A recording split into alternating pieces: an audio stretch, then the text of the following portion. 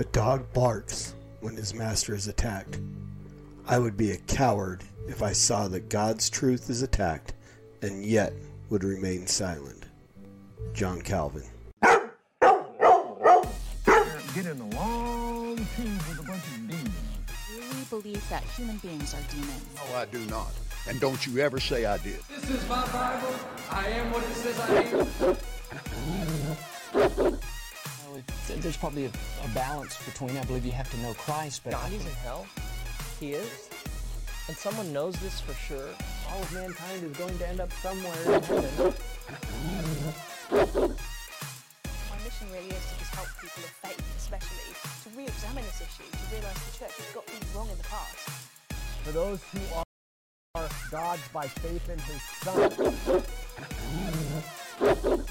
Corinthians, right? 2 Corinthians 3:7. Victory in the name which is above every name. There's no exception for rape or incest. It's an extreme law. And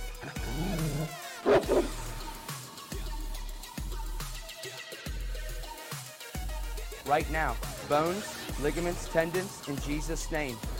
Get out here right now. So put your trust in the sovereign risen king, who doesn't owe you one cotton picking thing. And yet he still promises to furnish his disciples, but we take what he's created and we turn him into idols. I'll never back down, so how can I keep it in? But you'll never see me preaching the sin of TBM. Yeah, spirit and truth is worship viewed in this chemistry, but some are spewing distorted views of the Trinity. They're with the enemy there, lies have been bought. Whether you like it or not, you will either get shot. No reverence from these reverends, only pathetic benevolence who claims to heal without a shred of medical evidence. They in the public side, lukewarmer than kitchens. On live television saying Mormons are Christians. I'm not throwing stones, I'm simply shouting the truth. So if you never knew, now you're without an excuse. If you still wanna play with them cards, then let's run them. Cause even Satan speaks to others like Jeff Dunham. So who are you with? Denies a gray area. Don't make another preacher lie when they bury ya. If you're going to heaven and you know you ain't got no sin in your life, it's time to die.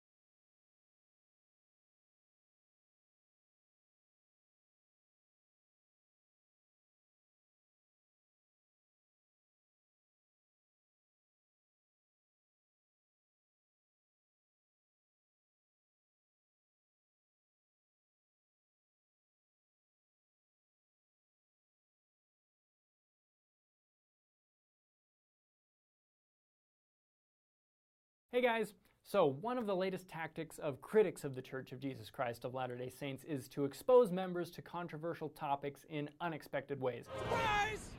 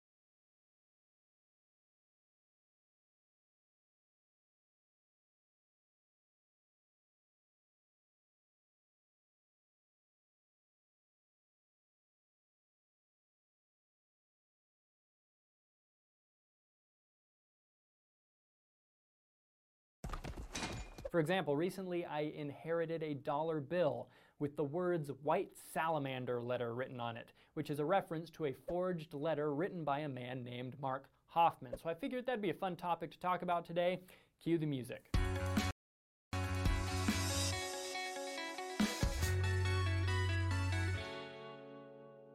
Mark Hoffman was born in 1954 in Salt Lake City to a stalwart Latter-day Saint family. He served a mission and even got married in the temple, though he'd later say he really lost his faith in the gospel by the time he was about 14.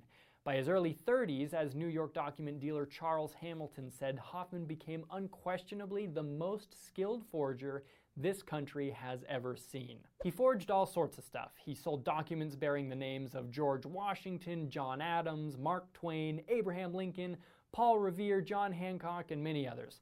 Hoffman also forged many documents relevant to Latter-day Saint Church history. I think it's exciting just to think that apparently this piece of paper was copied by Joseph Smith's own hand, just right from the gold plates that were right there. Many were trivial, but some were created to embarrass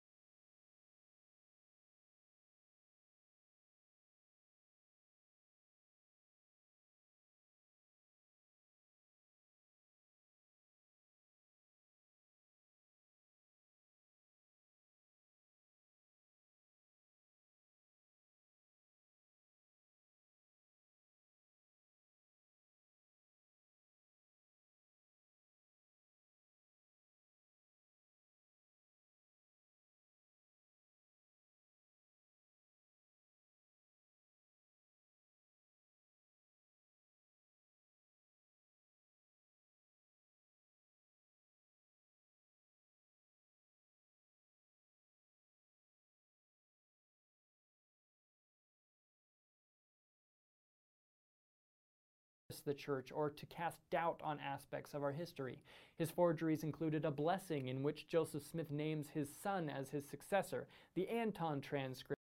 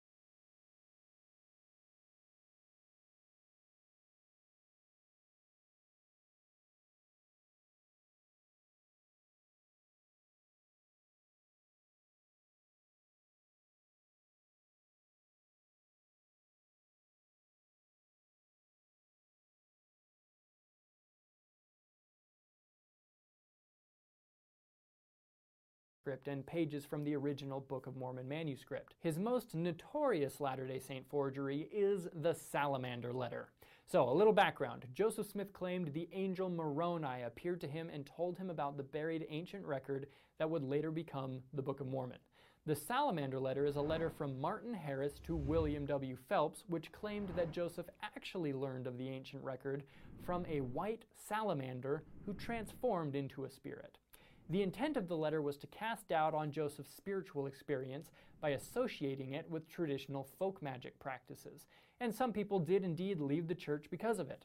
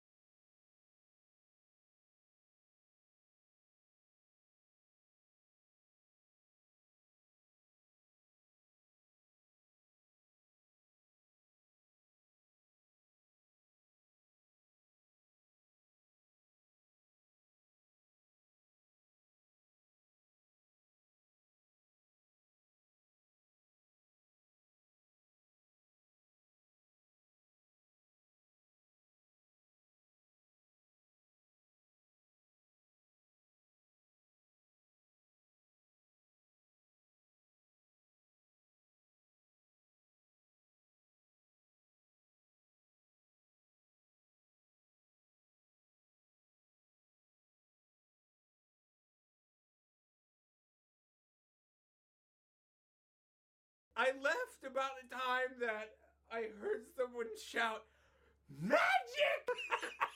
In 1987, the church said they'd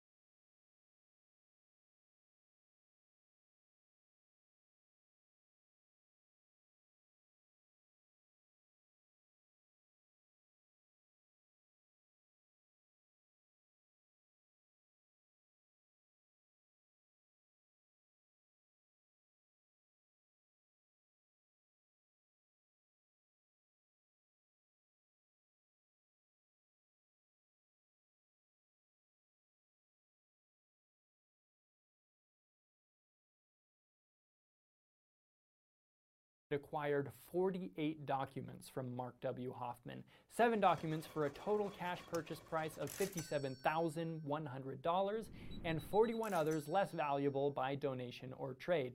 The Salamander Letter was initially purchased from Hoffman for $40,000 by a Latter-day Saint collector, Steve Christensen, who also worked as a financial consultant. After I received a brief review from as expert person as you can get in Utah that it was authentic, then I went ahead and purchased the document. He then donated the letter to the church. But despite Hoffman's success in the forgery business,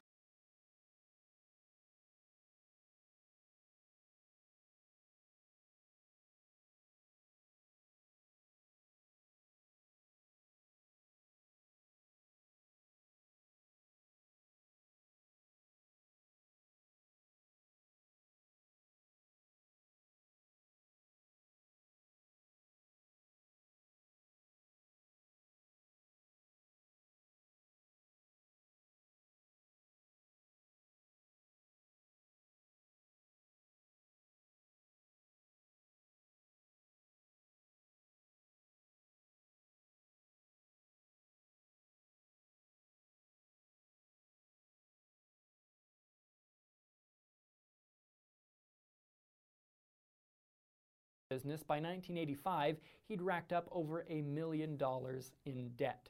To help pay his creditors, he planned to sell the church a collection of papers purportedly written by William McClellan, including a land deed that connected Joseph Smith with Solomon Spaulding. The church wanted Steve Christensen to authenticate the collection, but Hoffman needed to buy himself some more time to create the collection.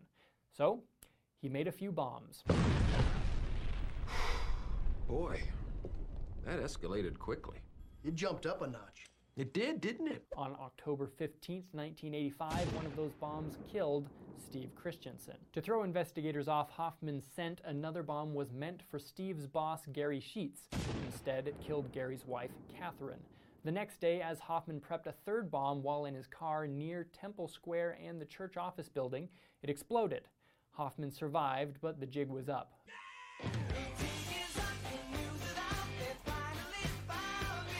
Authorities found ample evidence of forgery in his basement, and Hoffman has been in prison now for over 30 years. Now, some people are upset with the church for supposedly suppressing some of these documents before they knew they were forgeries, because they supposedly kept them in the first presidency's vault. On that subject, John Tvednis said, "Placing an historical document in a safe place hardly implies suppression. Burning the document would have been a safer way of getting rid of negative evidence." Back in '87, Dallin H. Oaks said, "Are documents ever acquired by the church and then closed to the public? Of course, this is true of most large archives, as any well-informed person should be aware. It's pretty normal for an organization to not immediately publish every newly acquired document. Just look at the Joseph Smith Papers project. Surely the church has owned these documents for decades, and it's not until now that they're making them totally available to the public."